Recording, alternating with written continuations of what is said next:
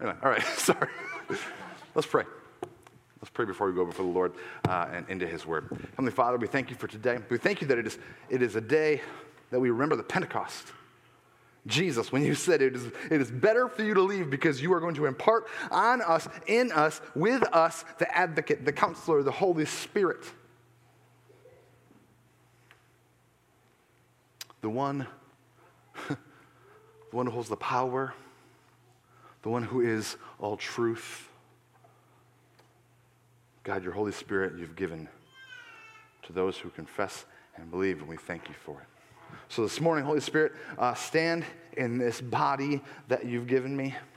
Speak with my mouth so that your truth will go out with power, with Pentecost power, to activate us in faith, to make disciples who make disciples, to live our life in a way that is life-giving to the fallen and broken world around us. We pray these things in your name, Jesus, because it's the name above all names. Amen.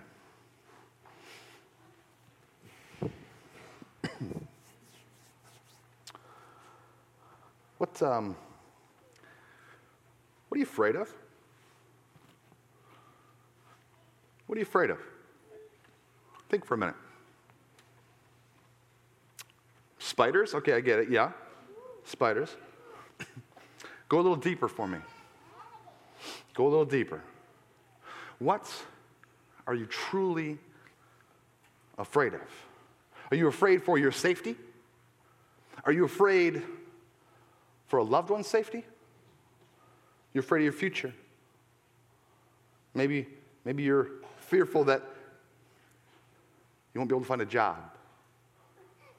Won't be able to find a spouse. You won't be able to find joy. Maybe you're afraid of next month's bills coming. Maybe you're afraid of this month's bills being here. Maybe you fear death, or that things won't change. Or maybe you're afraid of how people view you. You fear their perspective. What are you afraid of? Seems a funny question to ask this morning as we wrap up this By Faith series where we've been looking at Hebrews 11. The hall of faith, these ancients who led by a faithful example. But this morning, it is the faith of Moses that requires that we honestly ask ourselves that question. What are you afraid of? So while you ask yourself that question, while you dig a little deeper, while you ask the Holy Spirit to guide you into those areas of fear, to identify them, let's let the Word of God wash over us as we dig into who we are to see what God has for us this morning. Hebrews 11, beginning at verse 23. By faith, Moses' parents hid him for 3 months after he was born, because they saw that he was no ordinary child, and they were not afraid of the king's edict. By faith, Moses, when he had grown up, refused to be known as the son of Pharaoh's daughter.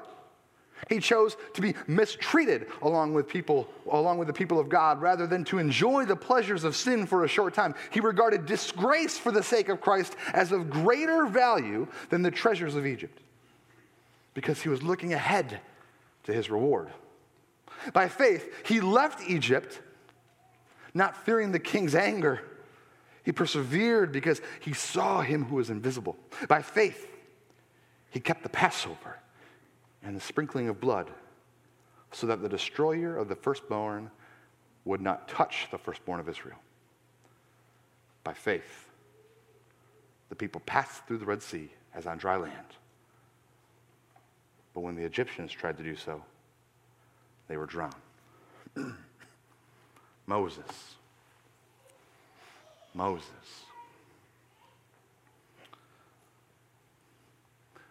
who was born into a time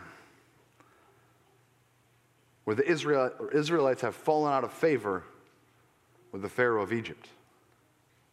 You see, it is the same Israelites who 400 years prior fled by the faith of Joseph. They fled the famine. and found favor because of the faith of Joseph with Egypt, being able to live off the storehouses that had been built up by the powerhouse of the world at that time. 400, generation after generation has come and gone. 400 years has passed. A lot changes in 400 years. Would you agree? There were no cell phones 400 years ago. Probably weren't even canned foods. I don't know, 400 years is a long time ago. A lot changes in 400 years, and the Israelites had fallen out of favor with the Pharaoh, with the king.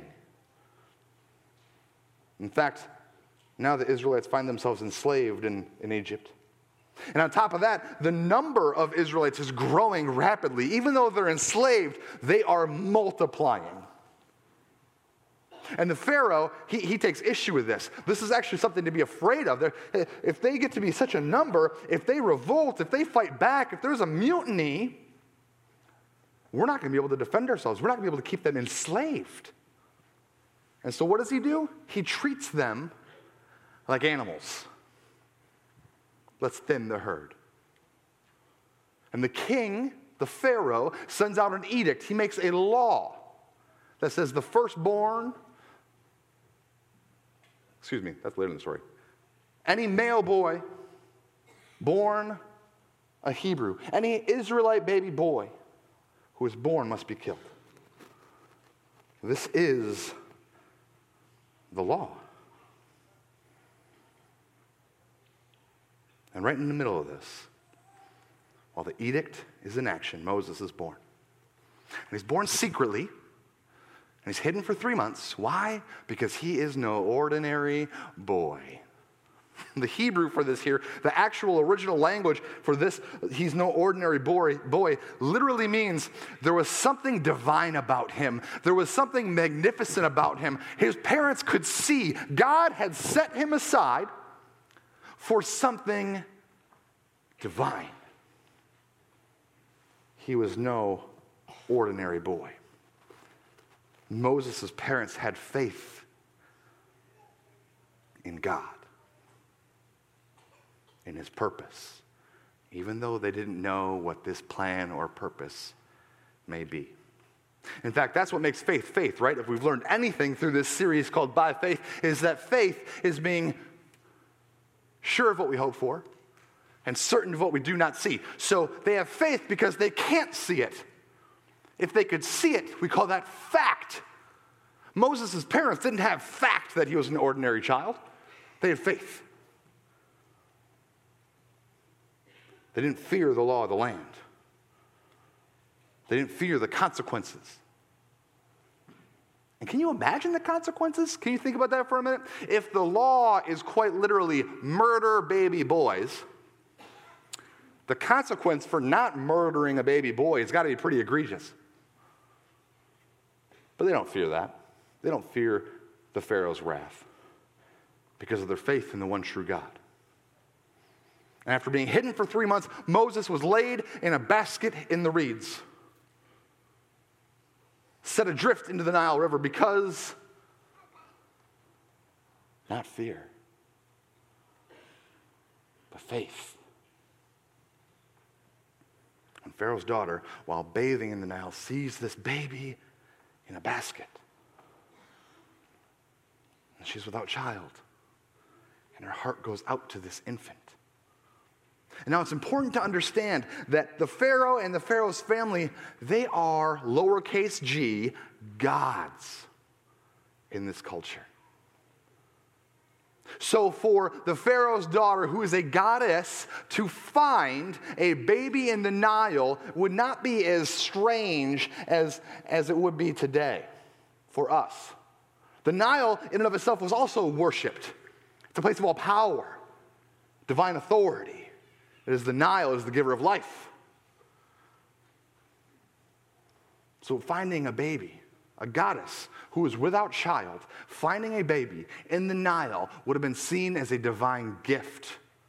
Who is the father of this child? The Nile. It was an act of the lowercase g gods. And so the Pharaoh's daughter takes Moses and raises him as her own. And guess which woman the Pharaoh's daughter asked to nurse this child. Because she can't nurse this child. She's not the baby's mother. She looks at this child, she says, he is my son now, but I can't raise him. Not on my own, not at this stage. So she calls to a local Israelite woman who happens to be nursing and says, I'll pay you to raise this little baby. And she picks Moses' birth mother. This woman who just acted in faith in God puts her no ordinary child in the Nile. He washes away, is picked up by a goddess from the culture, and the goddess says, here's your baby, can I pay you to take care of it? Faith. According to the Jewish tradition, the Pharaoh at this time has only one daughter. And his daughter is childless until Moses. So at the very least, Moses, at this point, he's adopted into this family.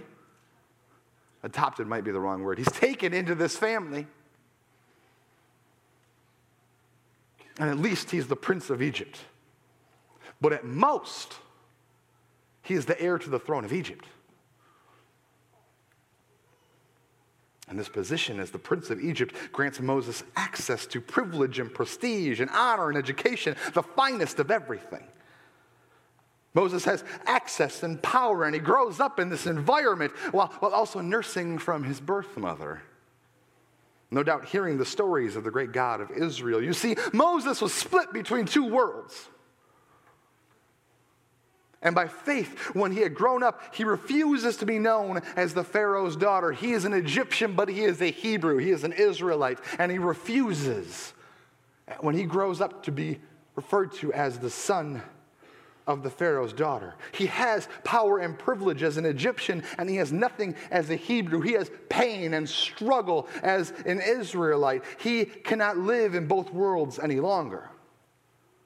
Now, I'm not sure if coming to the point of deciding who he is was from external pressure or internal conflict. But what I do know is a choice had to be made. One would be a choice of comfort and pleasure. And the other would be a choice of the unknown, choice of pain. It would mean giving up everything because of who he is. Who he really is. And he chooses to move from the prince of the world to a slave to it. Because Moses didn't fear the unknown. Moses didn't fear losing comfort. Moses had faith. He chose to be mistreated along with the people of God rather than to enjoy the pleasure of sin for a short time. Remember, we're told that he regarded disgrace for the sake of Christ as of greater value than the treasures of Egypt.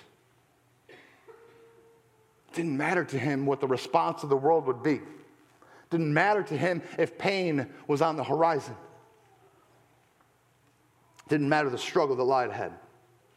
It is the faith Moses has in the truth of God's promises that what God said to Abraham was true. That what God said to Isaac was true. That what God said to Jacob was true. That what God said to Joseph was true. That all of these promises that were made will come to fruition. And what promises that? That there is a time coming when God's people will be free. Moses had faith that God would fulfill his promises, despite all worldly signs pointing the contrary. That's not possible. 400 years you've been enslaved, God's people. And now you're getting too big, so we're going to kill off all your baby boys. Freedom is not knocking on their door, or so it would seem.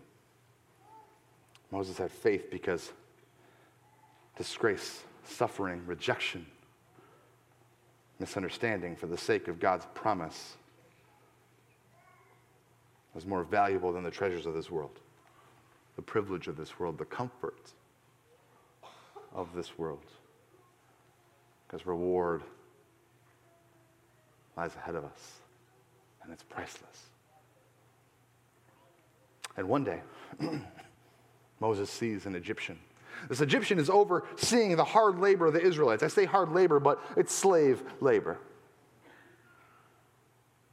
And this Egyptian who's overseeing the labor actually starts beating. He strikes and starts beating one of Moses' Hebrew Israelite brothers. And Moses loses it.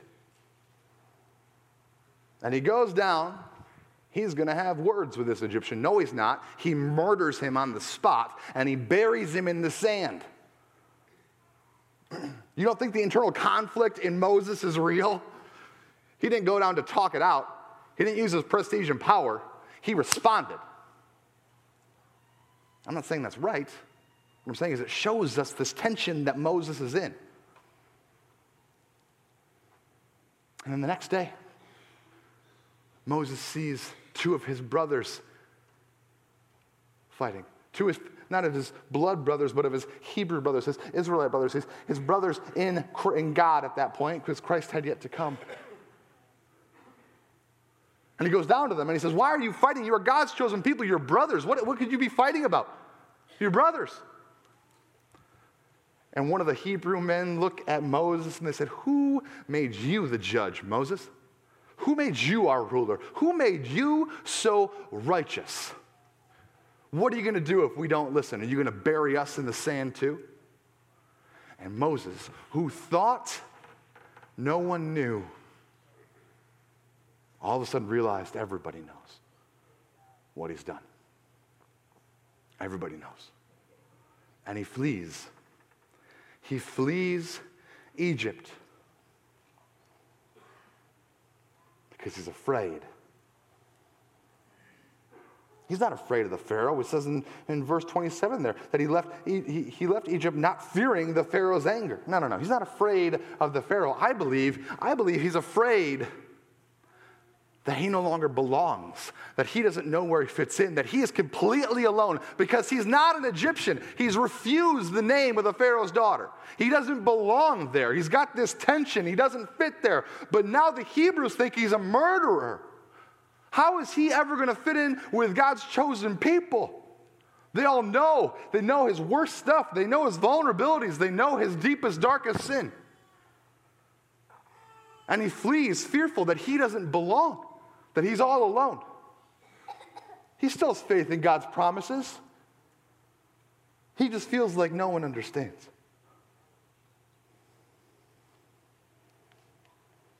Who made you the judge, Moses? You're going to bury me too?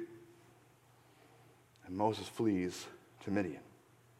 But even in this fear, as I said, he has faith. He actually finds himself in favor with a Midian priest. And he has so much favor with this Midian priest that actually Moses ends up marrying one of his daughters. And Moses and his wife end up having a child. And years go by, and things are looking pretty good for Moses.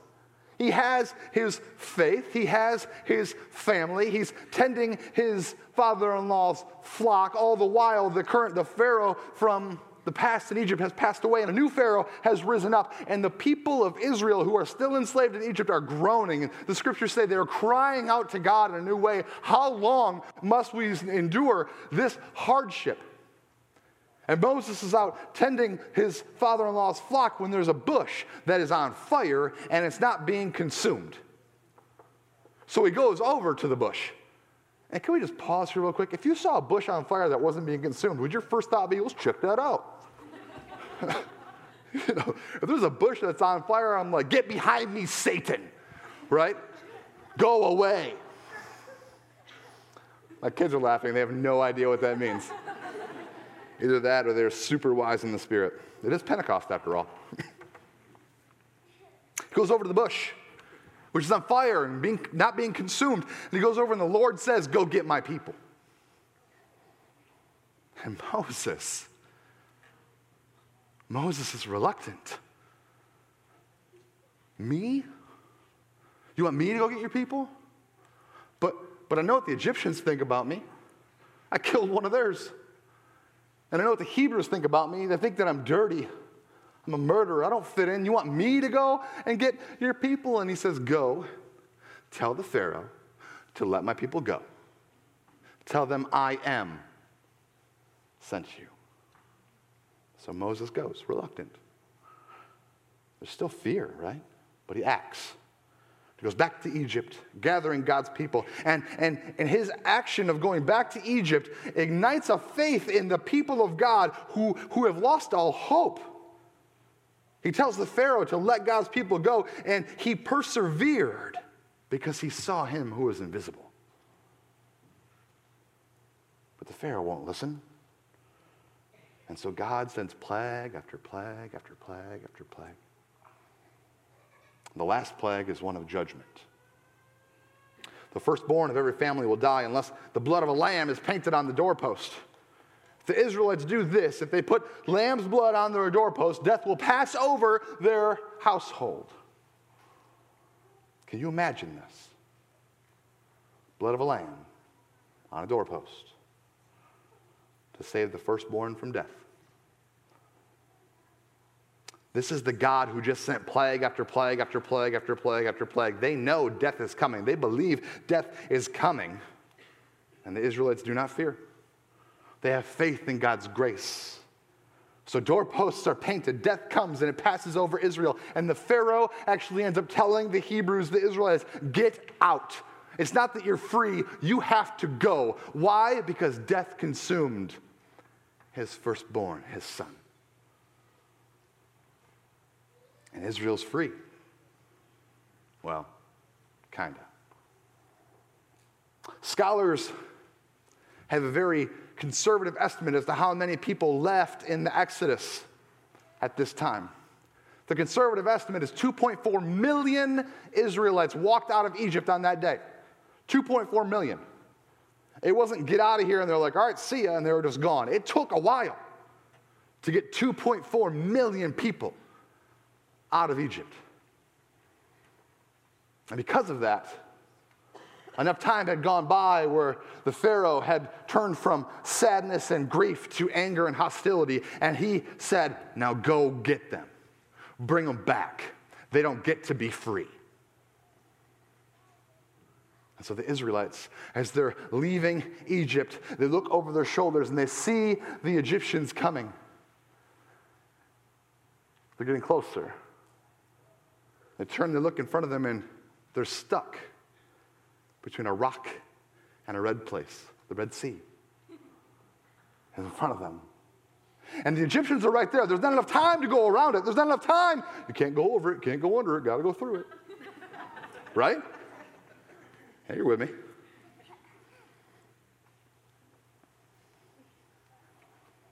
They don't want to be enslaved again. What are they going to do? But they don't fear. They have faith. And God parts the Red Sea right down the middle. By faith, the people passed through the Red Sea as on dry land, but when the Egyptians tried to do so, they were drowned. Israel was saved by faith. So, what are you afraid of? What are you afraid of? I mentioned earlier that this question is key to our passage this morning. And it's because our fear shows us where God wants to grow faith. And fear pushes us away from those areas. Do you fear your future? Do you fear the unknown? Do you fear that maybe there really isn't a God out there at all? Is this all even real? And if I actually sell out on this Jesus thing, I don't know what's going to happen. If that's you, God wants you to grow in faith. He wants to grow your faith in Him. He wants to grow your faith in Him, that He is the one true God. And just like Moses' parents who didn't fear the Pharaoh's edict, with faith, you don't need to fear the unknown. Because God Yeah, but Nate, I have this faith in Jesus, and I'm just split between two worlds. I mean, I'm one person during the week and with my family, and I'm one person at church on Sunday, and I'm just stuck between two worlds, and I don't know. It's not that I don't know what's going to happen. I know what's going to happen when I give my life entirely over to God. I know what I'm going to lose. I don't know if I can do that. If that's you, God wants to grow your faith in His plan to redeem, to love, to hold, to keep. His plan is not to harm you. Because that plan is infinitely better than any short-lived pleasure of sin in this world. Do I believe comfort is a sin? No, I don't believe comfort is a sin. But what I do believe is very quickly we can turn comfort into an idol, and then that idol becomes a false god, and that is a sin.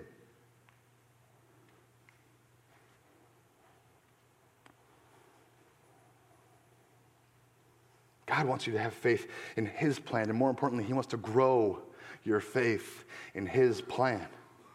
Not your plan, not the world's plan. Do you think anyone up here a little while ago had their own personal plan of, we're going to go do one of the hardest things in the world and start a church? No. We're all working on faith. We don't have it mastered. It's just like Moses. Moses had to choose who he was, an Israelite or an Egyptian. We too have to choose, are we the world's or are we Christ's? Maybe you don't fit into either of those categories. Maybe you're just afraid. Maybe you're just afraid that you're alone in this. What's this? Your current circumstance, your current hardship, your current pain, your current situation. You're alone, and you're afraid that you're alone. You're afraid that God's not there. You're afraid that people aren't there. You're afraid of what people out there might think. And your faith is holding on by a thread. Well, when your faith is holding on by a thread and fear resounds, even then, even a thread of faith, even a seed of faith is enough to act and face your fear. Like Moses heading back into Egypt, he was reluctant. I'm not going to do this. And he had a thread of faith. I mean, it also helped that God showed up in a burning bush, but he had a thread of faith that the promise was still real. And he acted, going back into Egypt. And the scriptures say he persevered in his faith over fear. So to you who are afraid, I say, act. And that act of faithfulness reignited a faith in God's grace to trust that a lamb's blood painted on a doorpost would save. And if you're afraid this morning, if you only have a little bit of faith, act on it. How do you act? Paint your doorposts with lamb's blood. Because it is the Lamb of God, Jesus Christ, that those who believe in Him and confess with their tongues, they're saved. They're saved by faith through grace in Jesus Christ. Jesus Christ, whose blood, the blood of the Lamb, was shed on the cross. And now He invites you to walk in His promises on dry land. There is one true God. And the world will tempt you with her pleasures. Yeah, sometimes faith is hard. You know what? No, I wrote that down. That is false. Let's correct that right now. Faith is hard. Always. But you aren't alone. He is with you. He'll never leave you nor forsake you. We are the body of Christ, the church. We are in this together. And yes, we get scared, but fear not. I was saying to somebody after the breakwater service, she's like, I get so afraid so often. I have all these fears, and it's just, I have faith too, so that fear has to leave. It would not say fear not so often in the Bible if fear just left and never came back. Fear comes back. And fear resounds. And we act on our thread of faith. And yes, we get scared, but fear not. Confess and believe and know you are a son of the redeemed. You are a daughter of the redeemed. Because victory is Christ's. His promises are true. and the parted sea has collapsed on sin, drowning in the sacrifice of our Savior.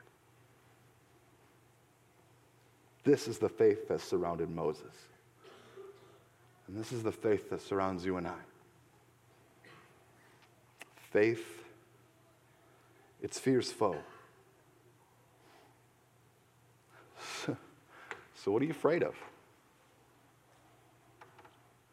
Because that is exactly where God wants to grow your faith. And it begins by saying, yes, Jesus. Maybe it's, yes, Jesus, I'm going to give you my life. Maybe it's, yes, Jesus, I'm going to come back to you. Maybe it's, yes, Jesus, I'll do what you say. Maybe it's, yes, Jesus, I'll follow you. Maybe it's, yes, Jesus, I'm going to trust even though I don't know. Maybe it's, yes, Jesus, this is hard, but I know you're with me. Yes, Jesus, I know you're still here. Yes, Jesus. Yes, Jesus. If you don't know how to say yes to Jesus, I don't care what level you're at, what stage you're at, not level, what stage you're at, what you're saying yes to Jesus about. If you don't know how to say yes to Jesus, come down here.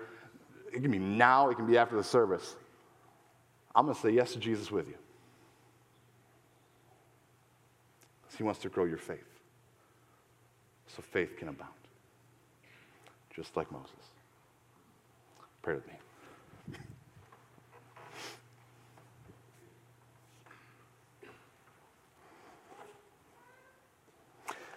Father, it's simple. Give us faith. We know that love powers faith, and we know that perfect love casts out fear, and we know that fear will return. Give us faith. Grow us in faith, so we may love you, we may love one another, and that the world can see our faithfulness, but more importantly, the world can see your faithfulness in us, so they can come to know you. And so we don't just reach the next 200 for Christ, we reach the next 2 million for you, Lord. We reach the next 20 million for you, Lord, because we are your church. And your faith is our example. May we fear not. We pray this in your name. Amen. I mentioned if you're ready to say yes and you don't know how to say yes to Jesus in any of those different stages, I mean it. I'd love to say yes with you. And I know a whole bunch of people that would love to say yes to you. Yes with you. So this is for you, but this is also for all of us. As our benediction, as our blessing this morning, I want to read the words of Paul in his letter to the church in Corinth. Listen to this reminder. But as surely as God is faithful, our message to you is not yes and no. For the Son of God, Jesus Christ, who was preached among you, was not yes and no, but in him it has always been yes. For no matter how many promises God has made, they are yes in Christ. And so through him, the amen is spoken by us to the glory of God. Now it is with God who makes both us and you stand firm in Christ. He anointed us, set a seal of ownership on us, and he put his Spirit in our hearts as a deposit, guaranteeing what is to come. This is who you are. Because of Christ's yes, we can have faith in. We can have faith in him and go and be the amen through the action of our faith in this world. So let's go in peace. I'm not going to say amen because we're going to go and be the amen. Have a great week.